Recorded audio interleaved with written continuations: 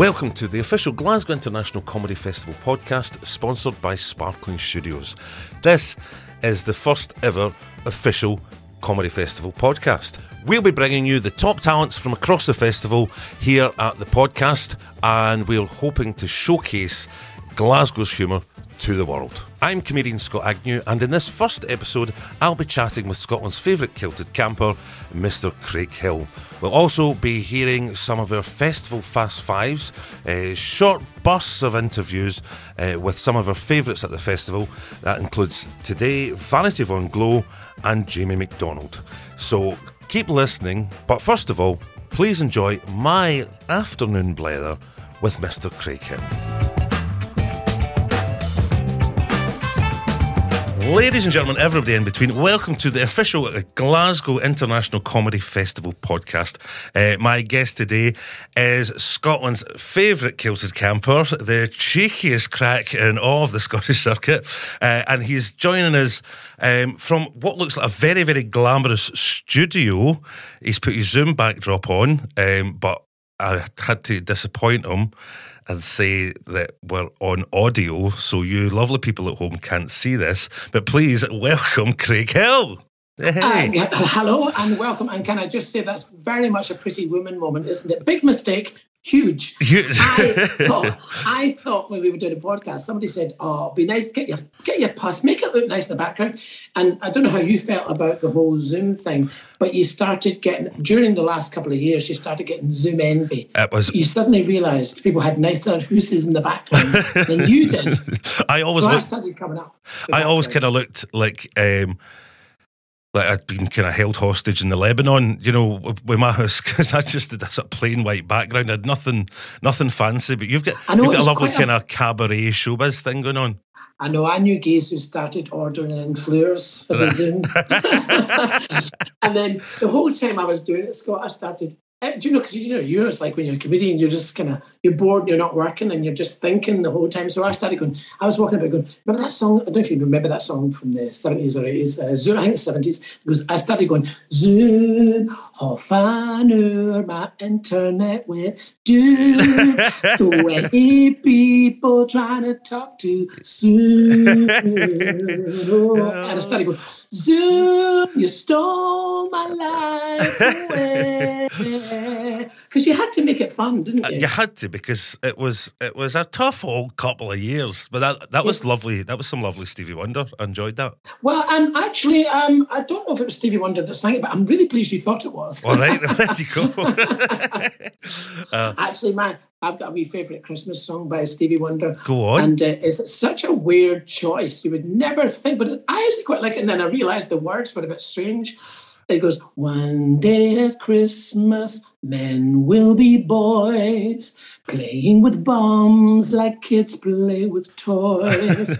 And I was like, bombs? Bombs? I was like, oh, maybe I shouldn't be singing this song. It's a bit sad. But it was all about one day life will be nice and peaceful and that'll not happen. But it's a beautiful song. But a beautiful song. The sentiment's lovely, but we're clearly 30 years down the line, 40 years down the line, and no further forward. Men are still playing with bombs, you know. But bombs, no bums. Oh, all right, sorry. I don't think Stevie Wonder would be singing that. No, sorry. That's really funny. We should do that. We should come on together to that song. To that song. Well, because I like these versions. I don't know how. I like Stevie Wonder's version of Ave Maria. Have you heard him sing I Ave? don't think I've heard him sing that. Oh, so it's beautiful and it's very kind of operatic and all the rest of it. And then, because I was thinking I might have this for my funeral. Do you know what I mean? That's nice to plan ahead. Oh, you've got to think ahead, you know. That's lovely. What? You must have had a lovely day planning that. It was a long lockdown. What is the song? You mean him doing Ave Maria? Ave Maria, and it's all very emotional and lovely. And then about 3/4 of the way in, he comes out with the mouth organ. Oh, that's quite funny. I've always thought it'd be quite funny to have a wee tape. Not even a DVD. No, it have to be a tape that you play at your funeral going, oh no, that's me, dude. And just speak to everyone going, how is all feeling? Is anyone greeting? Like, imagine having something that you planned for that day. It'd be a bit weird, wouldn't it? But it might be quite nice because you'd sound alive. You'd sound like you were still fine. Well, you would hope it would give them a wee You would hope it wouldn't frighten MD. That A would be wee the bit of entertainment. Exactly. Well, that's because we've spent a lifetime entertaining people, Craig, haven't we? No, so why not have a wee laugh at the very last minute? At the very last minute. So I should just obviously you are doing your comedy festival show at Orringmore during. Yes, I am. I'm doing my show Pumped. Pumped. Do you know what's really funny about that? You know how I always have a wee double entendre? Yes. It never occurred. I was thinking, I've never had a one-word title before. It always has to sound a wee bit rude and a wee bit silly and funny. And then I suddenly realised when it wasn't underneath my name, it just looked like I farted. Is that what I never realised it said Craig Hill Pumped. I didn't even think about that. So you've treble entendred yourself? I've treble entendre. That's exactly what I've done. I didn't even think about it. And I was like, I don't know if I would have called it that if I'd thought about that. But I always like a wee silly double entendre title. Because you had, was it Come Down the Front? Why don't you come down the front? Why don't Which you come? I thought sounded quite innocent. Yes, very innocent. Apparently the most shocking one, which I didn't think was shocking, but my agent said when she handed people flyers in the street, they recoiled. Really? What one was that? The most shocking one was, it was the one where I did a kind of Marilyn Monroe parody where I had the white kilt on and the white shirt, and the kilt is in the air. And, and I'm pushing it, I'm holding it down. Yeah. And because the wind's blowing up, and I called it Blown by a Fan. and I thought that was okay because I actually had a fan in the photograph. You could see I was being blown by a fan. But apparently that was the one that people were like, oh my God, that's too much. Too much? You'd gone too far. I think I'm going to show that, gone too far. But yeah, I just think it's anything that makes people smile when you're walking past the poster. Do you know, because there's so many shows on during the film. Yes. And plus, once you get into that habit of, having silly double entendre titles, you can get to point you're not allowed to do that, and you can't not do it. Because people, that becomes part of the thing. Like, folk start to look forward to it. I know a few comedians have said to me, I do sit and think, I wonder what he's going to call it this year. So, and then I think, oh well, no pressure. So I think I better think of something silly. Because what was the previous? Was it the previous one? There was another one. Was it Jock's Trap?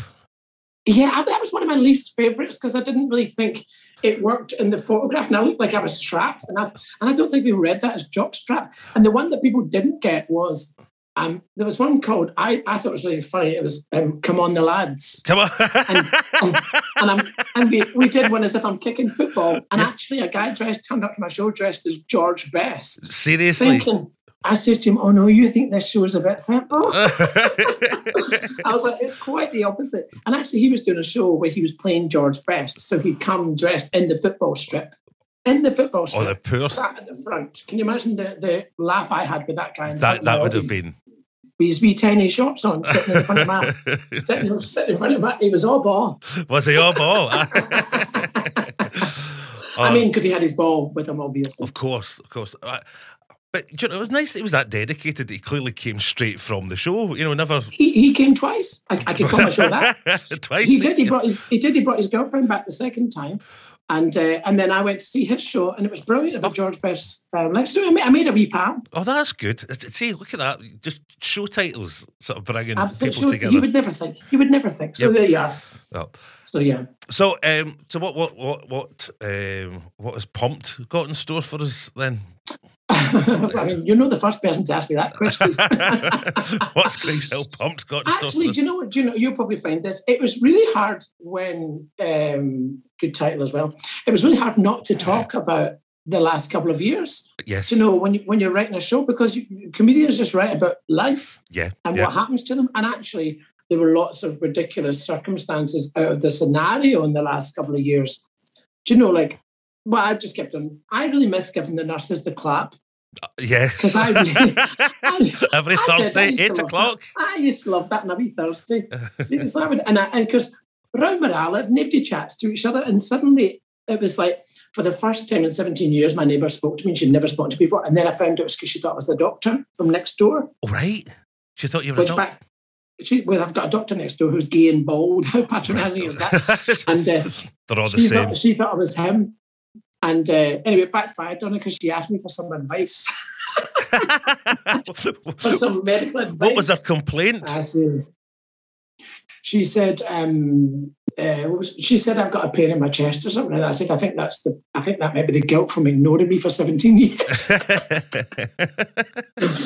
But no, it was quite an interesting time. I thought it was quite nice. I felt like everyone on my street made an effort to chat to each other in that kind of way that, they just didn't really know each other. And there was a wee man at the top of my street played the bagpipes every Thursday, and that's what brought everyone together. Oh, bless him. That's lovely. Well, that started off as bagpipes, turned into, because bearing in mind this was during the summer, started off as bagpipes, turned into gin and tonic. And then about 4 months later, me, him and his wife were on foldaway chairs following the sun like cats, like to the end of the street. And Thursday night, I'm not joking, Thursday night became a wee clap for the NHS. And then, of course, because I had the doctor next door, I would introduce him and go, ladies and gentlemen, I give you the NHS. So it was nice. All the neighbours realised there was a doctor doing a good job in the middle of all this, which was a nice moment. That's nice. It was nice. And then we went to the top of the street and then we watched the wee man with the bagpipes. And then he put the bagpipes away. And I said to him, should we get wine for next Thursday? Maybe a gin and tonic? And he went, I'll bring foldaway chairs. And I went, I've got scones. So it turned into a really nice, there was something nice came out of that. You didn't expect all that, but it did. Well, I have to say, my lockdown was slightly different. I live in a housing association flat in a close full of depressed, divorced alcoholics. So unless you can smell something coming through the door, don't go near one another. Right? Oh, right, okay. So it didn't start everyone mingling. I was kind of glad of that because I was like, you would watch things like the One Show, and I was like, we've got a neighbourhood WhatsApp group, and I thought I can't imagine anything worse. But I'm quite a grumpy hermit. So. Oh, really? But it sounds quite nice if you've got the right kind of people run about. Well, I didn't know I did until I did. Well, there you go. And it was quite funny, though, wasn't it? All that kind of piece. Scottish people pretending they don't mind standing in a garden in the cold. I know. There was so many things I did. Some of it was quite creative. I quite liked it. I started suffering from what I now call Amazonesia. What's Amazonesia? Amazonesia. When you fall asleep drunk and then find out you've ordered something in Amazon, you don't realize. And then the next morning you're absolutely convinced that it wasn't you. Something that's not for me. Is that for you? Taking around all the doors. I'm shouting through the house to absolutely nobody. Who ordered a telescope? Apparently one night I was out and I was thinking, you can't really see the moon with your iPhone. You can't really get a picture of it. I should get a telescope. I bet I could be Bobby. And all these things I ordered on Amazon, and I even ordered. Well, there was one. This is really pathetic. There was one night I said to my friend, in the middle of all this, you just could not have a friend in the house. You weren't allowed. No. So I said to my friend Kirsten, I said to her, "Why do we try and watch like cinema in the garden?" And I said, my pal's got a projector. I'll sellotape it to a step ladder. Oh, the bed sheets. That's what we did. Honestly, it was so makeshift.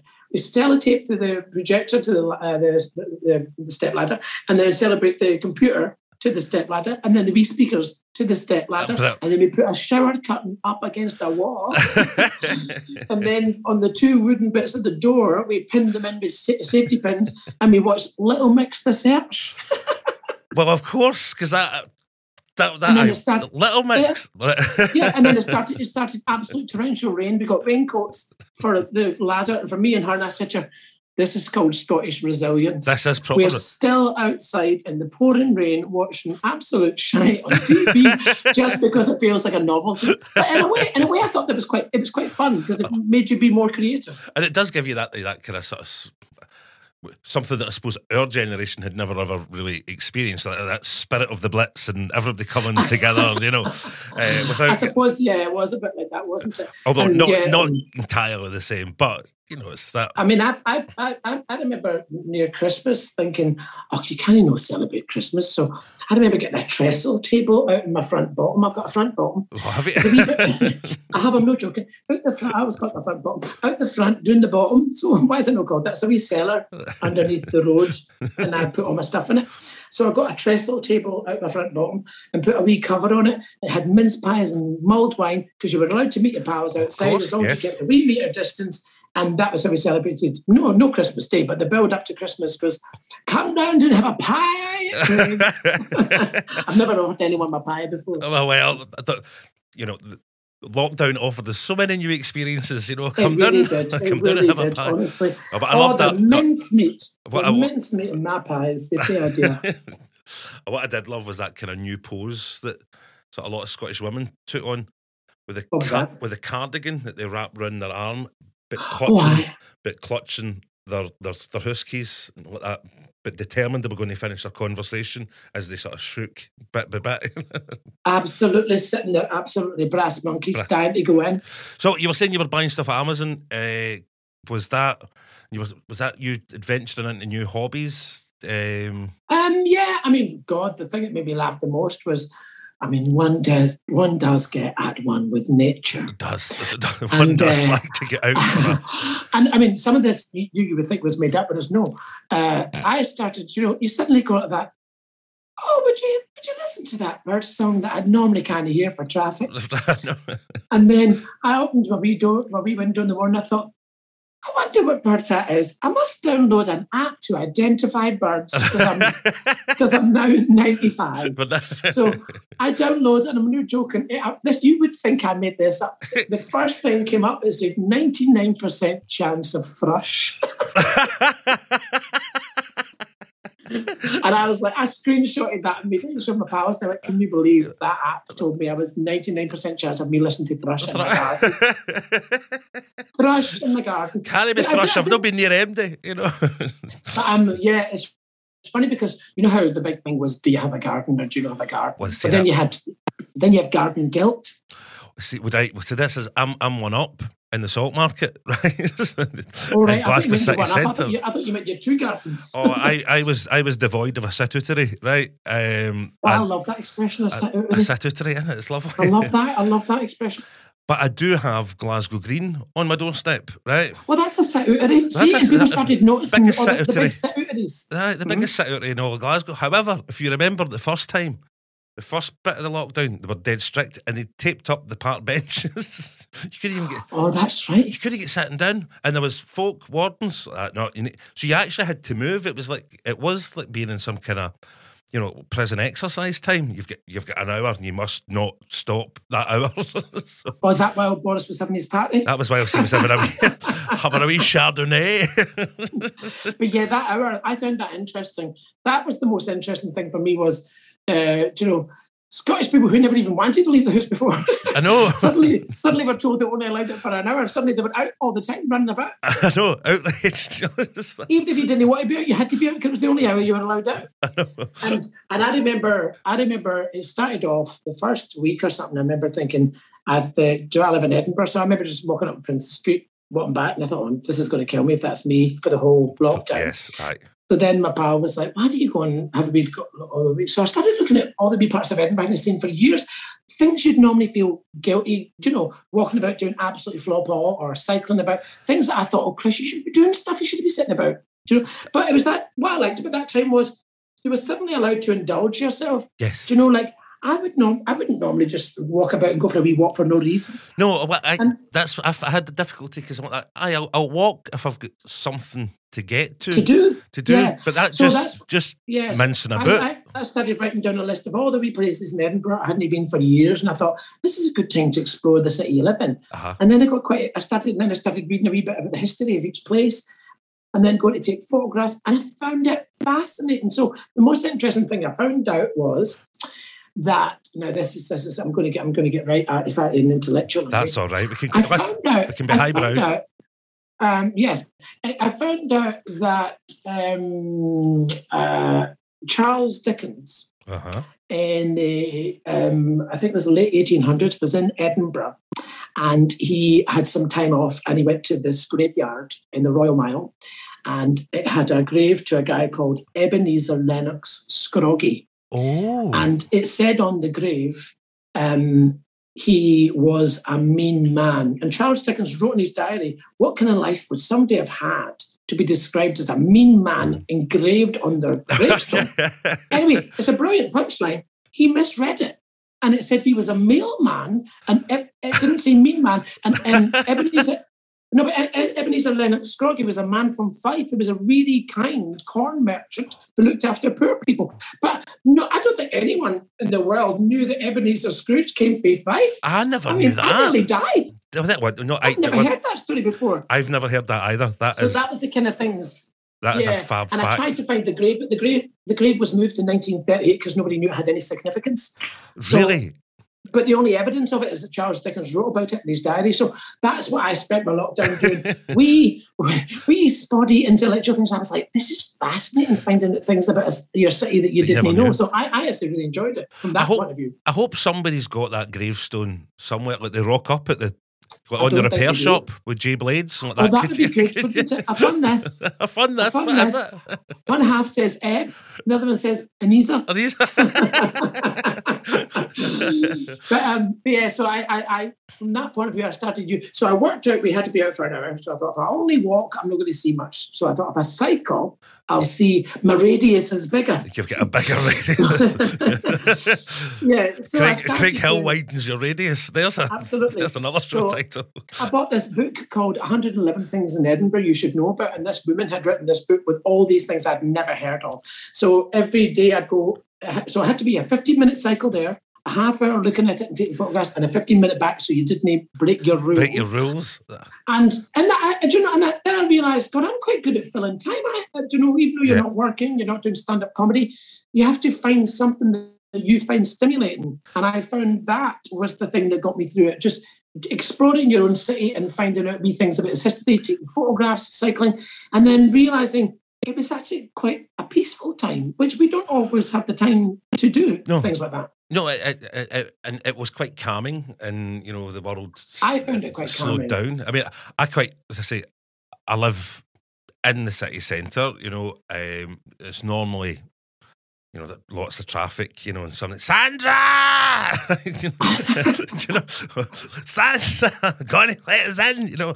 So all of that kind of stopped. It was peaceful and like that. You could hear the birds. Did you actually enjoy that time?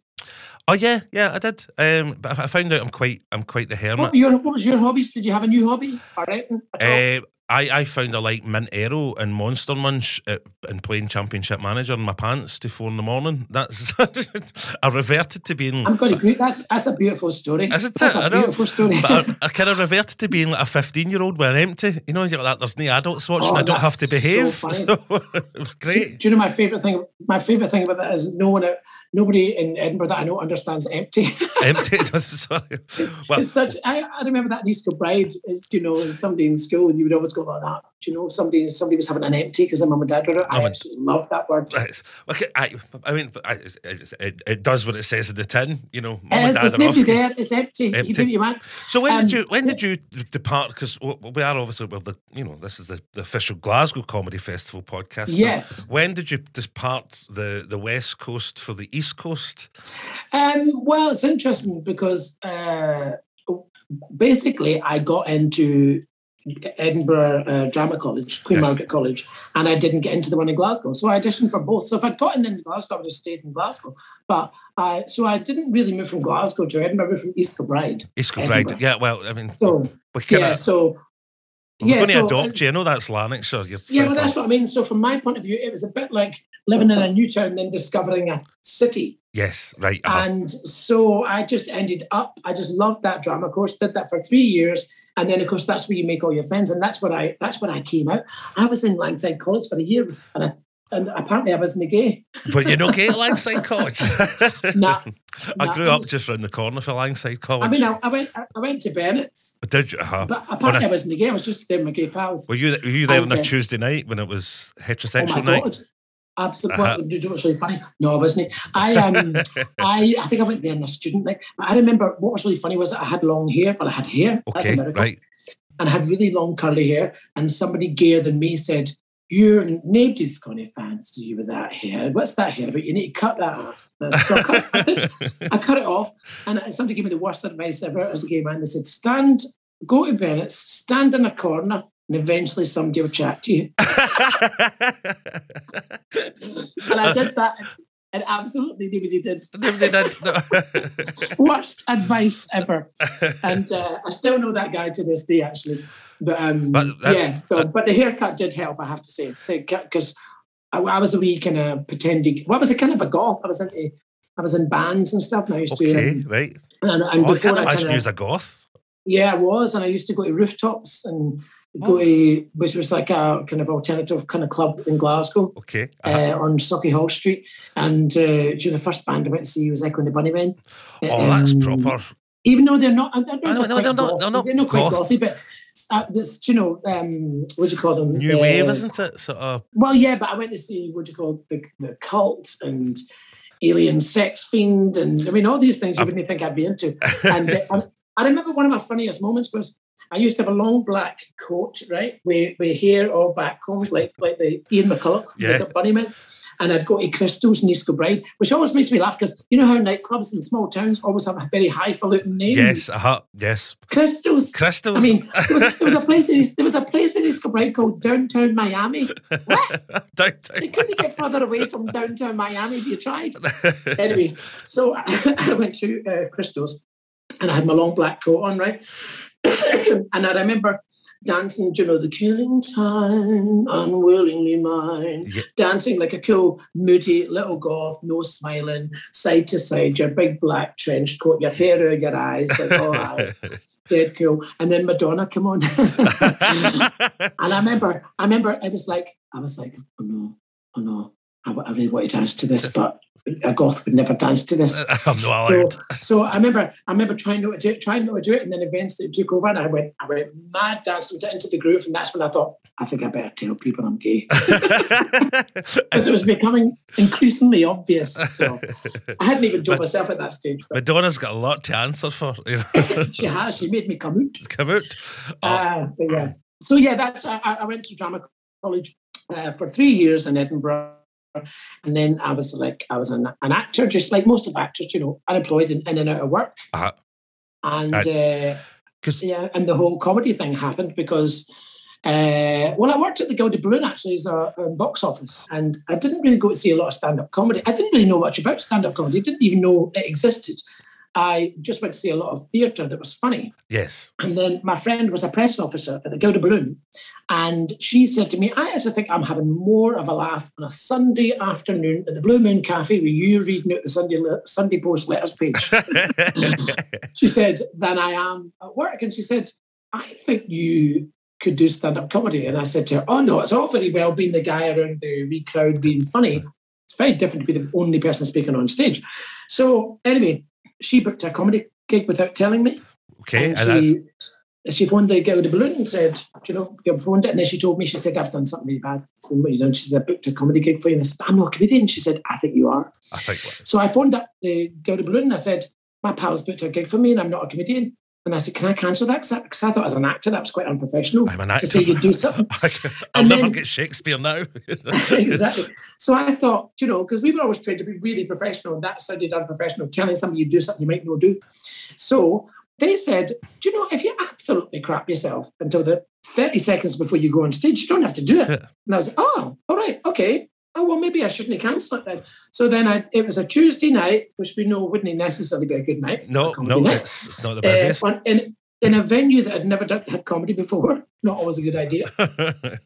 The Gilded Balloon were running it every Tuesday. The guy went on before me and he just had quite a tough gig, and the guy went on before him, a tough gig. And instead of making me crap myself, I thought, oh, well, that's the worst thing could happen. Same thing happened to them. And then I went on, and I don't know if you remember this, but when I first started, I did Julie Andrews singing punk songs. I remember that. Yeah, I remember Julie Andrews. I remember doing Shirley Bassey sings the Smiths. Yeah. and so I did that, and and that got a bit of a laugh. And then basically somebody came up to me in a club a couple of weeks later and said the Comedy Store in London are going around Britain looking for comedians. And why don't you go in for the competition? So I went in for this competition. And what was interesting was because I thought I was an actor, it didn't really matter if the comedy thing didn't work or not. So the pressure was off?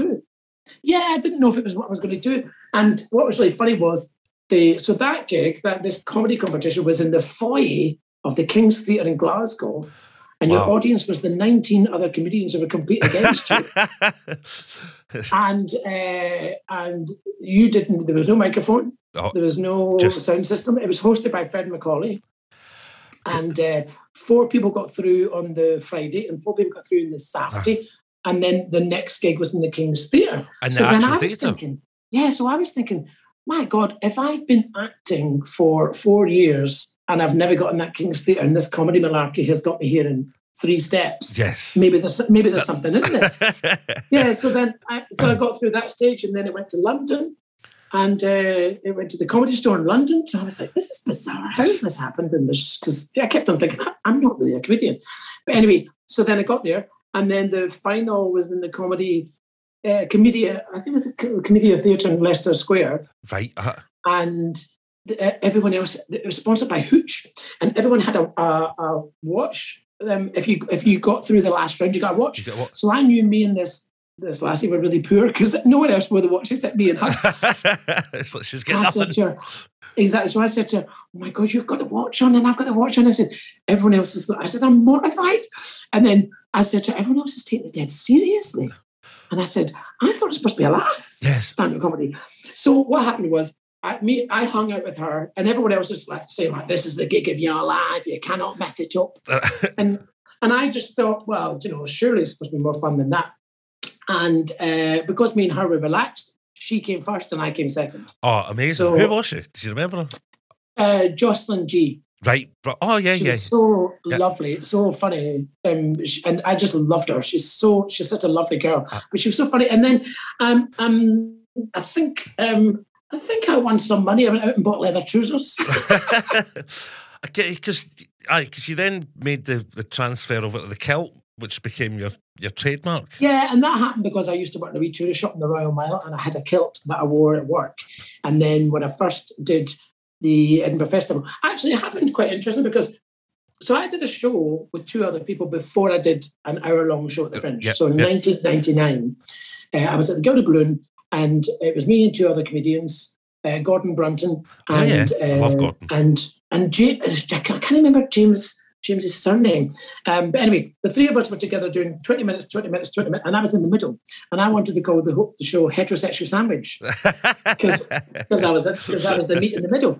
But Karen Corrin noticed that we all had strange beards, and she said, "No, you should call it 3 Weird Beards," which is a terrible title, and that's what we called it. Yes. So we called it 3 Weird Beards, and then the year after, I just thought you had to do a solo show straight away. I didn't realise people built up to a solo show for a couple of years. Yes. So I just thought because I worked at the Gilded Balloon as in box office, I just thought, you better do a show. Just do a show. That's the next thing.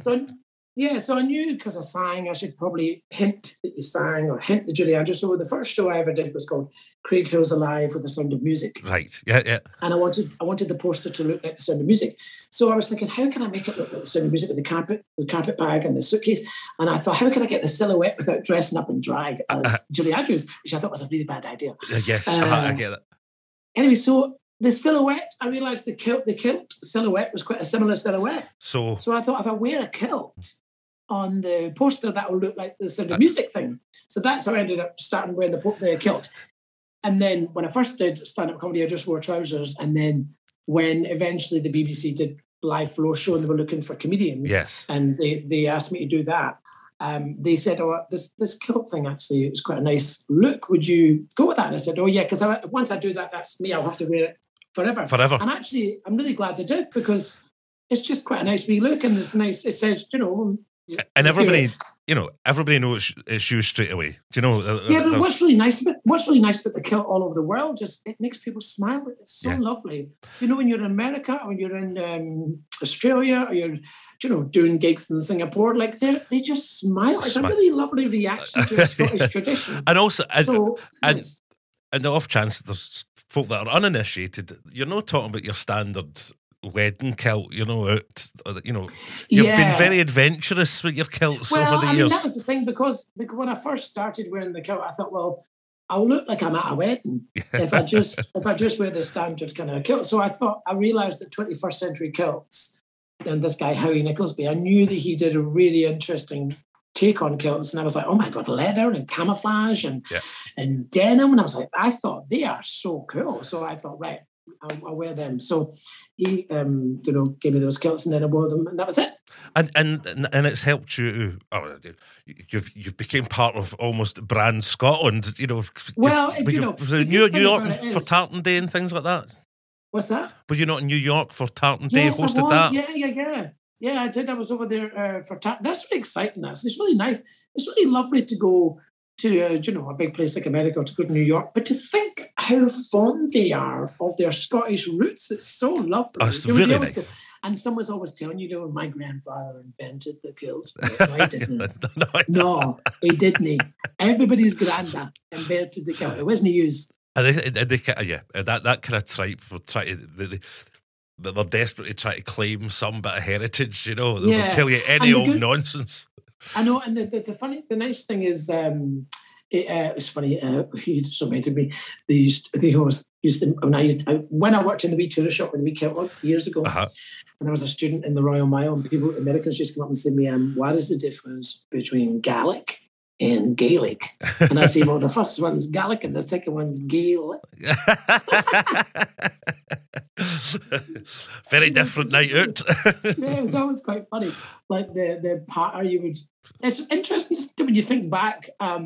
Your comedy starts way earlier before you think it does. Yeah.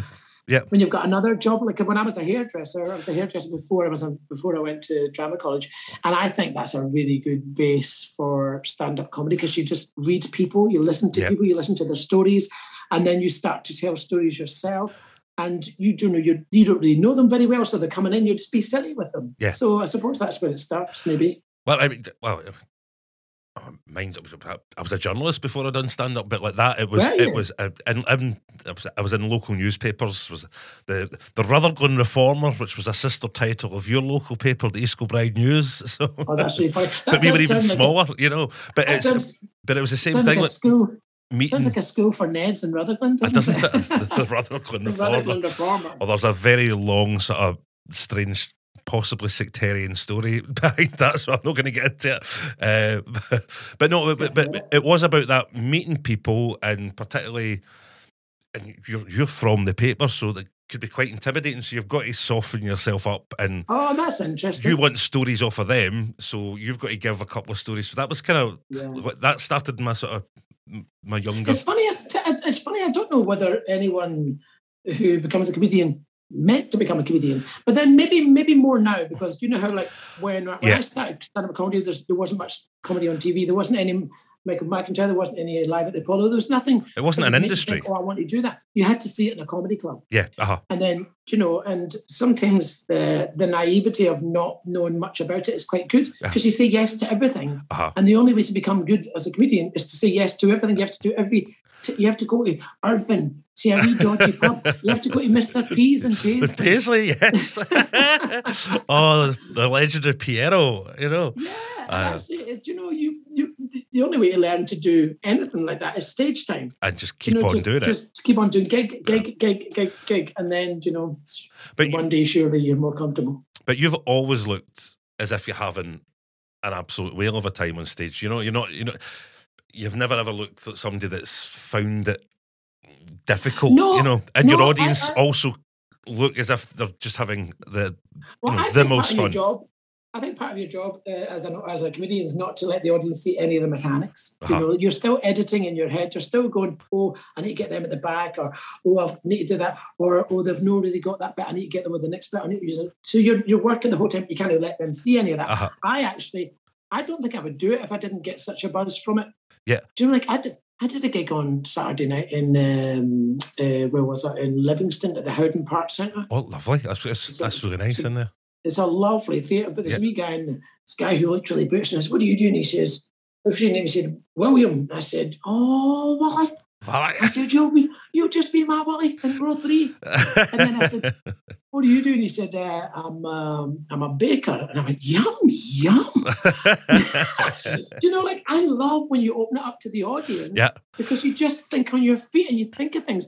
And then I said, where do you bake? Where do you bake, Billy? There's a lassie at the front getting married. She might want a Black Forest scuttle for a day of taste. And he said, I bake in the Morrisons. And I went, the Morrisons? The Morrisons. The Morrisons? Have you never seen that sign before? There's no other in that sign. And the audience were loving it because nobody's ever called it the Morrisons. The Morrisons, I know. So it was, this guy was an absolute highlight. And he just made the show for me. And then another guy at the back, I said, what are you doing? He said, there was a wee woman at the front called Anne. And I said, Anne, you look as if you've come to a Pantone. You a wee bit like, this boy's know the way I thought he was going to be. And then there was a guy at the back. I said, what do you call yourself? And he said, the Leather Master. Really? Yeah. And I said, oh, Anne, you probably think that's a guy that does sofas. So you couldn't plan that. I don't know. You couldn't. And I didn't improvise with the audience until, I always was, stuck to the script until 7 years after I started comedy. I was doing a gig. Yeah, I was doing a gig in Open because people think I improvised from the beginning, but I didn't really. See that right, because I think my first year at the Fringe, just going about watching stuff, was the year of you were done up as Julie Andrews. Yeah. Alive with the Sun, and I'm sure I've seen you, and I thought, oh, he's just improvising. So there you go.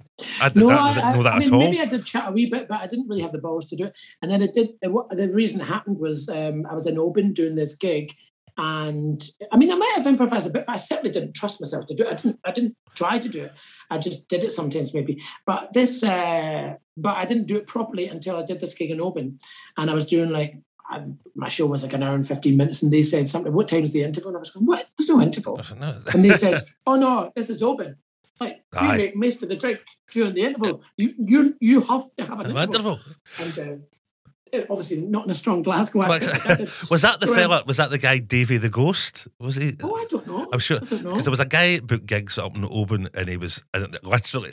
I love that. That's what I also loved about the scene. Then you had these weird and wonderful characters in parts of the world that had odd names. As Davy the Ghost. You have to phone Davy the Ghost for a gig. Can I just show you something real that just happened while you were chatting there? You know how sometimes if you're on an iPad, your emails come in? Uh-huh. I can't believe this. An email just came up. My agent just asked me if I'd like to do a gig in Ramsbottom. I didn't know where Ramsbottom is, but it just came up on screen, and I thought, I need to tell Scott. You've got to go to Ramsbottom. I need to go now. You've got to go now. Anyway, exactly. So anyway, I did this gig in Oban, and I remember thinking, God, if I put an interval in, maybe I could use the first half to kind of open it up to the audience and see who they are and where they come from, what their names are, and see if I can think of things on my feet. And I did that. And that was the most fun I'd ever had on stage once I did that. And then I phoned my agent and I said, stick an interval in all my gigs because I need to force myself to do this because it's actually a bit of a buzz, you know. Yeah.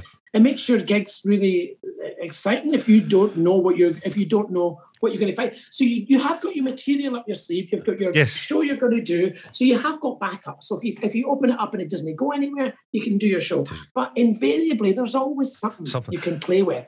Because, well, for a while, this is going to sound terrible, famous for being a kind of handbag rummager. You would have a wee look at handbags. Oh, going through someone's handbag in the audience. Was that? That was a metaphor for something terrible. No, not really. Did you know? No, I've done that before, but I've done it. I've done it 2 or 3 times, but not many times. And it's always if the person was fine. You couldn't just nab it off them. I know. But some people don't mind because some people actually, they're very aware that what's in the handbag is a riot. Yes. Do you know, I remember being at Dunfermline and this woman was just ruffling through her handbag. And I said to her, well, you need to settle. What's happening? And then she was like, I've just got, I need to go through this. And I went, do you mind if I go through it? So I would always ask if they minded. And she went, oh, fire away. She'd give me it. And of course, her hair was wild. And I'd pick out a brush and go, have these two met? And you could get funny. But you don't know. You have to be careful because people keep personal things in their handbags. You have to be you have to be respectful. I have to be respectful of it. We're just going to take a short break to thank our official podcast sponsor, Sparkling Studios. I'm currently sat in their amazing studio, just a stone throw from the Barrowlands, and we're so thrilled that they are making this podcast happen. Whether you're looking for a studio to hire or full production and promotion, they'll create a bespoke package for you. Check out their website, all the W's, sparkling.scot, for more information. And now, back to the interview. Right, because we have blathered. I've not even get through half the things I was. I knew this. I thought, do you know, if two people from the West Coast chat to each other, they'll be on for 2 hours. They'll be on for 2 hours. And the thing is, if there's folk from elsewhere listening, hello and welcome. And welcome. It's time for it. But no, just very quickly, we're going to do the thing we're doing with everybody we're speaking to. We're doing a festival Fast Five. It's 5 questions that I've written down. That you didn't know were going to happen. That you didn't know were going to happen. So, interesting. Very, very simple. You know, a wee minute on each if you can manage, if that's all right. Well, let's just fire away and see what it takes us. So this is Craig Hill's Festival Fast Five. Could you give us a 60-second elevator pitch of your show? Me in a kilt dancing like an idiot, having a laugh with anyone who has the guts to sit at the front and telling stories about everything that's made me laugh in the last year, and probably finding lovely people in the audience to wink at. Lovely. And the show is called Craig Hill Pumped. March the 11th. It's called Pumped. It's not called Craig Hill Pumped. Oh, it's just called Pumped. I've fallen into that trap again. This is a very standard question. We're looking for a favourite heckle you've either received or witnessed. Oh my God, my number one favourite heckle is I did a gig in the audience. There was a woman from Wales in the audience. She was talking like that for ages, going to believe like that. and she was down to go to the toilet, and she was in her late 60s, and she gave me my favourite heckle in that thick Welsh accent I've ever had in my whole life. She crossed her legs and said, "Oh, don't make me laugh. When I laugh, my fanny cries." And I have told that joke for a long time because it's my favourite heckle I've ever had. That's fun. Imagine describing it as crying. I cried. And I'm not joking. So many people know that I do that the other night in the Howden Park Centre in Livingston, this woman left, and I said, and I was like, "Where are you going?" She went, "My fanny's great and I can't help it." And then Anne in the front, who'd never seen me before, was going, "What the hell have I come to?" So it was really good fun. So it is the Glasgow International Comedy Festival, and we're just asking people what their kind of favourite memories or Glasgow stories are. Well, my favourite thing that happened in a show in Glasgow, which I think could only happen in a show in Glasgow, there was a woman in the audience that everyone was calling glitter tits. Because she had a glitter, well, if I say everyone, me. Yes. She had a glittery top on, and she had big boobs, and there was a guy who was fancied her up the back. That doesn't sound right. Guy up the back who fancied her. Yeah. And he was from Rio. And he said, "I like the sound of the woman in the franchise," because she was such a riot, this woman. And she said she was single and all that. And he said, maybe she available for a date? And this woman shouted up the back, "No, you're all right, son. I've already got a Brazilian." And I thought, that's the kind of party you get in Glasgow. That's what you love about that, because nobody cares. They'll just say exactly what they think. Yes, you'll get exactly what's on their mind at that particular moment. Wonderful. And if people are visiting Glasgow, what would be your recommendations of sort of must-sees and do's if you've got time to kill and time to spend in Glasgow? I mean, it depends. If you're a foodie, get yourself up Finniston. Oh, aye. Yes. Because, I've got some fantastic food up the Finniston. Up the Finniston. By the granite Finniston. Don't need to promote them, but the Ox and Finch. Oh, right. I just love the food up there. And the Finniston itself, I love it. In fact, every single bar on that area is That's fantastic. a great run. Oh, and I love Bad. Have you heard of Bad? Barrows Art and Design. Yes. I love that place. That is where this studio is. we're there just now. Oh, yeah, I didn't know you were there. Well, anyway, I discovered that recently, and I went through, and I just thought that is so cool. Right in the heart of Glasgow's Balls, the Barrows. Yes. And I just love the fact it's in the Barrows, because, we all grew up with the Barrows. Yeah. And that's what I would take. I would take somebody to Bad. I love the fact it's called Bad. Barrows Art and Design. So it's Bad with 2 A's. That's what I would do. I would hang about there and have a bit of. I love that area. It's good fun. And I think they've got that beautiful venue, St. Winks. Oh, St. Luke's in the Winged. St. Luke's. St. Winks. St. Luke's in the Winged Ox, isn't it?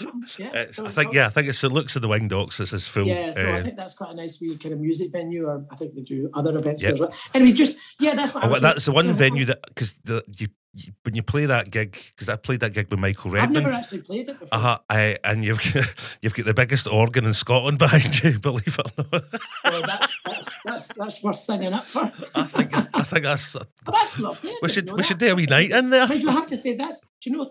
I think Oran Moore's a beautiful place to do stand-up comedy. I absolutely love that space. It's gorgeous. It's absolutely gorgeous. I love it. I love upstairs. I like the bar. I like downstairs is a perfect little comedy club, isn't it? Yeah. You know, with that low ceiling, that long. I love it. I've done my stand-up comedy and my gig there for the Glasgow Comedy for years now. And perfect sight lines. You never, you don't need to worry about anything. And people know how to behave. And you get a lovely glass of wine upstairs. A lovely glass of wine upstairs. One of my Irish friends, I was with her recently, and I said, Mandy, what do you want to drink? After even asked, and she said, just get me an ABC. I was like, what's an ABC? And she said, anything but Chardonnay. I was like, I love that. I'm going to use that. That's anything brilliant. but Chardonnay. I love that. And this is our very, very last Festival Fast Five. It is just because everybody likes to have a joke to take away. Do you have a favourite joke? Just yours or an old classic?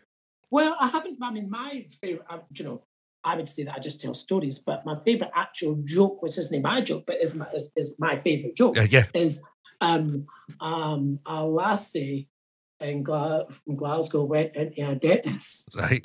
And she sat in the chair, and the dentist went, comfy? And she went, govern. That's my favourite joke. Oh, that's brilliant. A joke book or something, but I just thought that is so funny. I love that. Oh, it's about Glasgow patter, but it's about Scottish language, and anything about Scottish language I love. Yeah, I get, because that's those double meanings and entendres. Yeah, and it's like a wee in joke between us. Yes. You need to know Scottish patter to know how that works. Yeah. Oh, that's brilliant. Well, Craig, thank you very much for joining us. Your show is at the Oran Moor on March the 11th. And March the 11th, Friday, March the 11th, that's right. And tickets are available on www.glasgowcomedyfestival.com. That's right. And they'll be available. Hopefully, by the time this podcast goes out, they'll all be gone. But I think, that's what one would hope. I think you can get them on my website as well. Do you know, I could never get CraigHill.com because that was a real estate agent in America. Really? That's odd, because I had a Florida realtor had mine as well. Oh, did you? Yeah. So but he died and I bought it. Oh, did you? Yes. Is that true? Oh my God, I never even thought to check if they're still there. But it's called MrCraigHill.com, and that Glasgow gig is on that. So MrCraigHill.com. It sounds highfalutin, didn't it? I couldn't get CraigHill.com. So I had to stick MrCraigHill.com. Oh, that's wonderful. So thank you very, very much for your time. It's been an absolute pleasure. And we shall see you soon and have a great festival. Nice to chat to you, Scott. That was good fun. Thank you very much. I'll see you soon. Bye-bye. Bye. I hope you enjoyed my chat with Craig Hill. Now we're going to move on to the section of the show we call the Festival Fast Five. The questions we posed for our Festival Fast Fives were: give us your 60-second elevator pitch of your show, your favourite heckle you've received or witnessed, your favourite Glasgow memory or story, what are the Glasgow must-see and do's for visitors to the city, and what's your favourite joke. You'll hear from Vanity Von Glow, whose show The Vanity Project is on the 23rd of March at 8 p.m. at 18 Candle Rigs. The Vanity Project is a live talk show being recorded at the Glasgow International Comedy Festival, hosted by myself, Vanity Von Glow. I'm a drag queen, so you can expect that it will be very whimsical, tongue-in-cheek. I'll be chatting to Scott Agnew, comedian, Alice Rabbit, drag queen, and Alison Thulis, MP for Glasgow Central. So the subjects will vary from the ridiculous, maybe even to slightly the serious, and then back again, because we'll be getting absolutely pissed. Now, I don't have a favourite heckle because I am a diva, and nobody heckles me at my shows. I wish they would, but they're too busy crying into their handkerchiefs, applauding, throwing flowers. I do get heckled backstage, though. Candy Heels, a drag queen in London, She loves to call me an ugly crossdresser, which, you know, you've just got to laugh. My favourite joke is Nancy Clench, a Scottish drag queen who puts her makeup on with nothing but her thumbs. Makes me laugh out loud. What is something that people should see or do in Glasgow? They have to see or do me. In fact, don't see me, just do me. I will cut a hole in a wee toilet cubicle stall and you can do me through that. Jamie McDonald, whose show Reasonably Adjusted is at Van Winkle's West End on Thursday the 17th and Friday the 18th of March. What's my show about? Reasonably Adjusted. Well, the New York Times, right, which is America's answer to the Daily Record, they ran a poll. What is the worst thing that could ever happen to you? Blind came number one, right? Knocked it out the park.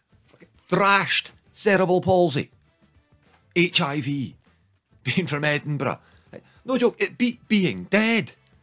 Guys, I don't think it's that bad. And that's what my show's about. Setting the record straight on blindness. You know, because some people, they decide what my disability should mean to me, right? My doctor, my frickin' doctor, said to me, well, it's because of your eyes. You don't have children, yes? No. Well, you would say that, wouldn't you? I mean, that is a hell of an assumption. Like, I was so pissed off, right? I told him to get his finger out of there, pass me my pants, I'm off. Yeah, come and see Reasonably Adjusted. I think the best heckle I've ever heard was in Airdrie Town Hall. It was an awful gig. Nobody wanted to be there, and the compere was having a shocking time. And just a guy went, oh, she's got on with it. My favourite joke is from a comedian that died quite recently called Jethro. He was a guy from Cornwall. And it's a guy goes into a florist and asks for a bunch of roses for his wife. And the lady says, oh no, we're not a florist, we're a circumcision clinic. He said, oh, but you've got flowers in the window. What do you suggest we put in the window? My favourite Glasgow memory has to be when I got lost in Kelvin Grove Park. Right? It's when I realised that the Glaswegians, they see the man and not the disability, right? Because I came off the path and I was in the bushes looking like a proper creepy weirdo. And I just heard this guy aggressively running over at me, shouting, "Cunt!" And I turned to face him. And he stopped dead in his tracks and went, "Oh, sorry, mate. Didn't see the white stick. Thought you were a pedo." But then just ran off and left me. What should somebody see or do in Glasgow? Well, if you're a bigot, the Orange Walk's always a fun day out. That brings to conclusion the first official Glasgow International Festival podcast, sponsored by Sparkling Studios. I'd like to take the time to thank my guests once again. So a big thank you to Craig Hill, Vanity Von Glow and Jamie McDonald. Please remember to buy your tickets at www.glasgowcomedyfestival.com, and please follow us on their social media at Glasgow Comedy. That's on the Instagram and the Twitter. And thank you. I've been Scott Agnew.